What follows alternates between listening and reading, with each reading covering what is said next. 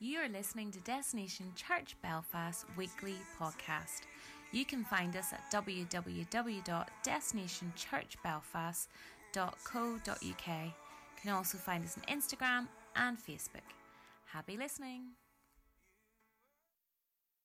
So, what we've been looking at in the last number of weeks is drilling into our prophetic sense of what 2021 is all about, that we need to ready and release our hallelujahs, and we need to be building within and without. And in the last 2 weeks, Colin was talking about the living stones, a profound concept as a member of the body of Christ, and also building with him and giving our yes to him. So the text that I want to share this morning is from 1 Peter 2:4-9. As you come to him, the living stone, rejected by humans, but chosen by God and precious to him, you also, like living stones, are being built into a spiritual house to be a holy priesthood, offering spiritual sacrifices acceptable to God through Jesus Christ. For in Scripture it says, "See, I lay a stone in Zion, a chosen and precious cornerstone, and the one who trusts in him will never be put to shame." Now to you who believe, this stone is precious, but to those who do not believe, the stone the builders rejected has become the cornerstone, and a stone that causes people to stumble, and a rock that makes them fall. They stumble because they disobey the message, which is also what they were destined for. But you are a chosen people, a royal priesthood, a holy nation, God's special possession, that you may declare the praises of him who called you out of darkness into his wonderful light. There's your ready to release your hallelujah right there. Verse 10, once you were not a people, but now you are the people of God. Once you had not received mercy, but now you have received mercy. So, as I've said many times throughout 2020, and now we're into 2021, the new normal is shaking. Hebrews 12:27, so that what cannot be shaken will remain. So the question I have for you, maybe you've never been in an earthquake zone, but where do you go in an earthquake when you can't get outside away from buildings? So the number one place you want to be in an earthquake is out in the open, away from anything that might fall on you. But if you're in a building and can't get out, where do you go? What do you do? Well, you find a place where you can't be shaken. And the safety recommendations are that you get low and you hold on, and you don't move. So you find somewhere that can't be shaken. Regardless of our situation or circumstance, we are called to build on God. We build on God. 1 Peter 2:6 is actually a quote from Isaiah 28:16. And in the collated translation, I put different verses together. It expands why we should build on God. So listen to this. So this is what the Master, God and Sovereign Lord says. Listen carefully, watch closely and see. I lay a stone in Zion, a tested stone, a precious cornerstone for a sure foundation, firmly placed, a solid granite foundation, squared and true, that is safe to build on. And this is the meaning of the stone. A trusting life won't topple. Faith that is firm is also patient and will not hurry or act hastily. He who believes, who trusts in, relies on, and adheres to that stone will not be ashamed, disturbed, stricken, or give way in sudden panic. They will be unshakable. We build on God. He's unshakable. We stay close to him, and we also will be unshakable. It says in that verse, a trusting life won't topple, will be unshakable. Faith that is firm is also patient and will not hurry or act hastily. Unshakable. In this new normal that is shaking, we have an invitation to be unshakable. I tend to stay well away from the chatter on the Tinterweb and Facebook and all the rest of it, but there's lots of chatter about these being the end times. Now, in truth, these are the end times, because from when Christ first came on the earth, that began the period until he returns. And so we are in the end times as we wait for his return. And Christ instructed us to be ready for his imminent return. And I am open to the possibility that these are the end of the end times and Christ could return in our lifetime. But what that should do is that should not make us worry or be fearful. That should make us be urgent about shining our light and letting people know, this could be the end times, without falling over the specifics of that. And what I would really caution us against is, if anybody is saying definitive, specific declarations on what we're experiencing and how it's all going to play out, I would say hold that stuff very lightly. We're talking about, there's so many millions of people that died. In the World War II, 450 million people died, and Hitler was as much the Antichrist as anybody has seen in history, and yet it wasn't the end of the end times. So I'd caution you to not let all that stuff distract you, but also be more and more focused on Christ is coming back, and we need to be ready for his return. So let's be looking to him. Let's be distracted by him. Let's be secure and unshakable in him, his hope, his presence, and his life. There are three responses as we come to the Masterbuilder as living stones, as it says in verse 4. As we learn to give God our yes and build within and build without. And the first response is that we want to be somebody. We are motivated by self-interest and pride. Sometimes it could be consciously, sometimes it could be unconsciously, but we're motivated by what's in it for me. And we're looking for validation based in insecurity and a lack of wholeness. It may be that we're looking for a platform, or we're looking for a position, or we're looking for a piece of the action. So first response is we want to be somebody. The second response is that we do not want to be somebody. And it's just as unhealthy. And we're also motivated by self-interest, but this time it's a kind of inverted pride. It could again be conscious or unconscious. And we want to hide, maybe because of shame, or fear of failure, or fear of man, etc.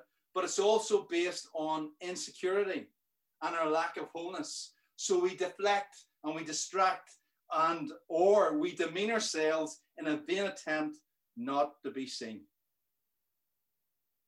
And in my observation, it is the most common response in the body of Christ, the Masterbuilder. I don't want to just get out of shot. I want to hide. I want to avoid the fact that he's asking me to do something because I'm not worthy of it. But there's a dance and a reflection. This position, I have a sense by the Spirit, he gave me this phrase, an insidious canker, and its effects are devastating on the body of Christ, being a living, vibrant house, temple, and sanctuary for God and the activity of the Spirit. For it's the Spirit that brings life. John 6:63. And in case you're in any doubt, as to the severity of that phrase, insidious canker. Let me just break it down a wee bit. Insidious is defined as proceeding in a gradual, subtle way, but with very harmful effects. So in our profession, we would talk about glaucoma being an insidious disease, because unless you have the acute form, you just don't know you have it. And if you ever did realize that you were having eye problems, it would probably be too late. And all we would be able to do is give you treatment that would slow down the rate at which you lose your eyesight. Insidious. Canker is defined as a malign, which means evil in nature and corrupting influence that is difficult to eradicate. Insidious canker. When we don't want to be somebody, when we deflect, distract, or demean ourselves in a vain attempt not to be seen, it becomes an insidious canker. And the effect of that is there's a gradual, subtle, harmful effect on the body of Christ. It's evil in nature and it has a corrupting influence that is difficult to eradicate. And it makes the body of Christ weak and incomplete. If you think of the visual image of the wall, the dry stone wall, there are stones that just aren't holding up the wall they should, and the wall's collapsing, or there are actually no stones there because they're not in place. We are destination disciples, and our destination is full measure Christianity, like Christ, in maturity and ministry, in spiritual health and wholeness. Ephesians 4:11-13. Let him have his way. We need to reject and repent from these responses and respond biblically and correctly to the Masterbuilder's invitation to be built by him and to be built with him. So the first response is that we want to be somebody. The second response is that we don't want to be somebody. The third response is that we want to be his. I think that would be a fantastic epitaph on a tombstone. It's just his, or his, that's all it is, just his. And that says it all. We want to be his. We want to embrace death to self, not death of self, but death to self, the soul dominance, its ways, its wants, its agendas, whether we want to be somebody or we want to be nobody. Because we are living stones, his living stones. There is only one you. Yes, I'm looking at you. There's only one you. It says in Psalm 139, verse 14, that we are fearfully and wonderfully made. You were made. You were made by him. You were chosen for this by the Masterbuilder. It says in John 15:16, you did not choose me, but I chose you and appointed you to bear fruit that will last. You, yes, you were made for this. You were made for this. To be part of an unshakable wall, part of a spiritual house, temple, and sanctuary. The destination disciple journey is a journey of the process of the process. And any one of us that has been on this journey for any period of time could testify to the fact that we have experienced and applied those three responses in our lives. And I have t-shirts aplenty, and in truth, some of them I am not at all proud of in how I responded. We need to reject and repent and keep after being his. So let me tell you a story about the late, great George Grindle. He was a spiritual father to me. He was a Presbyterian minister and director of the Kingan Mission, which is the mission in the Presbyterian Church to the deaf community. And very early in our relationship, he told me this story, which I have got to say, put the absolute fear of God into me. The Kingan Mission was not fit for purpose, its premises. And God spoke to him and said that you need to look at finding a new place. So he told the story, and he said, so God said to me, I need to do this. So I said, no. So I didn't know George that well at that time. I was thinking, oh, that's a bit serious. So then he goes on, and he was a great storyteller. He told stories often in a very straight face. So he said, so God spoke to me too again, and I said, no. At which stage I was starting to feel a little bit sick in my stomach. I was feeling tense. My stomach was starting to knot up. And then I thought, here's the punchline. So he goes, so then God spoke to me the third time. We've all heard these stories before. God spoke to me the third time, and I said, no. At which stage I wanted to move away from him in case he got hit by a bolt of lightning. And he said, so you could summarize it by, that verse in the Bible, here I am, send somebody else with a straight face. I am, oh my goodness. So then he goes on to tell the story that sometime later, John Wimber came to town. This is 1985. And John Wimber was doing a ministry session, and he was giving words of knowledge, and he was telling people to go to different parts of the hall. It was in the assembly buildings in the centre of Belfast. There were thousands of people there. So people were queuing up, and as George would, he held back. So he was the actual last person in the queue to go to where people were looking for direction in their life. And as he stood at the back of the queue, he heard the audible voice of God, which said, I have told you what to do. And he looked around, and there was nobody there, and he realized that it was the voice of God. So he then chose to respond because he was convicted the way he should have responded in the first place. So that was 1985. In 1990, the new King and Mission in Botanic Avenue was opened at a cost of £575,000 that George had managed to raise by going around the Presbyterian Church in Ireland and giving people the vision of this. And when they said it wouldn't be possible to do it because it just wasn't enough money, he built it, or enabled this to be built. £575,000 and lots of money still in the bank. It was amazing. The invitation we have is conditional on our response. I would never recommend George's application of God asking him to do something for two reasons. The number one reason is that initial set of responses is marked by rebellion. It's marked by disobedience, and it's got insidious canker all over it. It's just not a good response. But also the second reason is that God has chosen us and calls us to do things. But if we don't respond, he may actually close the window and go after somebody else. Now, I'm not talking about salvation. I'm talking about when he's asking us to do something and we refuse the invitation of what he's asked to do. He may give it to somebody else. So we got to commit to the journey and bring our stuff anyway. As George demonstrated, bring our stuff anyway. If we are convicted, we repent and we just press on. We present ourselves to him as his living stones and spiritual sacrifices, as it says in verse 4.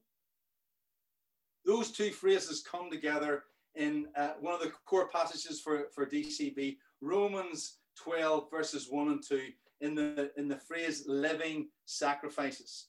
Living stones and spiritual sacrifices, living sacrifices. Let me read from the collated translations of Romans 12, verses 1 and 2. So therefore, I appeal to you, plead, beg, and urge you, beloved brothers and sisters. Here's what I want you to do.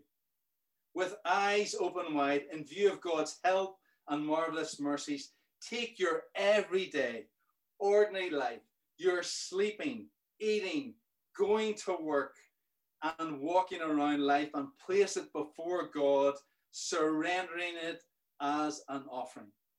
And present your bodies, consecrating and dedicating all of yourselves, set apart for the service as a sacred, living sacrifice, holy, acceptable, and well-pleasing to God, experiencing all that delights his heart, which is your reasonable, rational, logical, intelligent, true, proper, and genuine expression, act, and way of spiritual worship.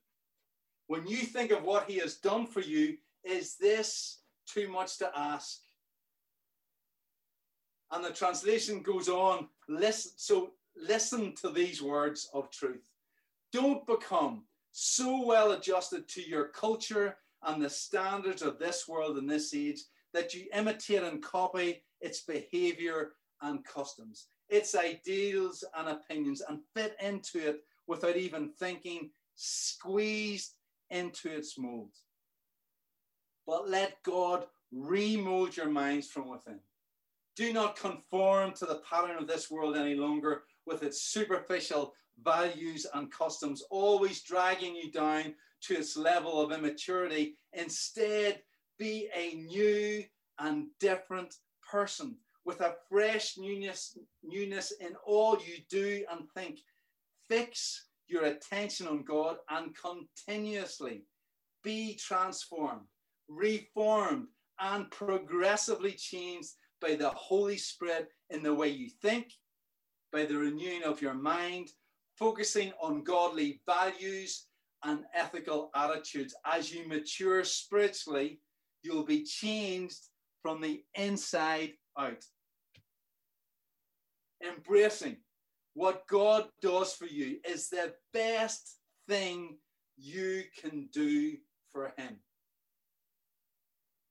Let me repeat that part of the verse. Embracing what God does for you is the best thing you can do for him. Readily recognize what he wants from you and quickly respond to it. This will empower you to be able to test and approve. So by testing, you may discern, determine, and prove for yourselves from your own experience what God's will is, his good, pleasing, acceptable, and perfect will, meeting all his demands in his plan and purpose for you. God brings out the best out of you, develops and moves you towards the goal of true, well-formed maturity as you live a beautiful life, satisfying and perfect in his eyes. This journey is not about self-fulfillment. This journey is about self-sacrifice. So a personal story, 6 months after we started the church with small groups, Hilary and I were in Italy and we were going down the motorway. And as we went down the motorway, there was this massive edifice on a hilltop. And because we weren't in any rush, we thought, well, let's check this out. And it was a place called Loreto. Now, we didn't realize that it was the first shrine to Marian worship. And it's the place where Mary's house allegedly was transported from Palestine brick by brick and is in that site. It's one of the very important pilgrimage site for the Roman Catholic Church. So as we walked through these incredible buildings and these incredible churches, the Spirit spoke to me very clearly, from which I have never recovered, marked me profoundly. And he said, this is what man can do. Let me show you what I can do. So the question I have for us is, what could happen? What could happen if we simply surrendered with all our stuff to the Masterbuilder, for whom all things are possible, whose ways and thoughts are so much greater than ours, and always seeks the best for us and for mankind? And let me just make it a little bit more specific, personal, but yet specific to our community of faith. What could happen in DCB if we simply surrendered with all our stuff to the Masterbuilder, whose ways are higher than our ways and always seeks the best for us and for mankind? Let's abandon and surrender ourselves to the Masterbuilder. Let's give ourselves just to be his. You have been listening to Destination Church Belfast weekly podcast. Remember to check us out at www.destinationchurchbelfast.co.uk and have a great week.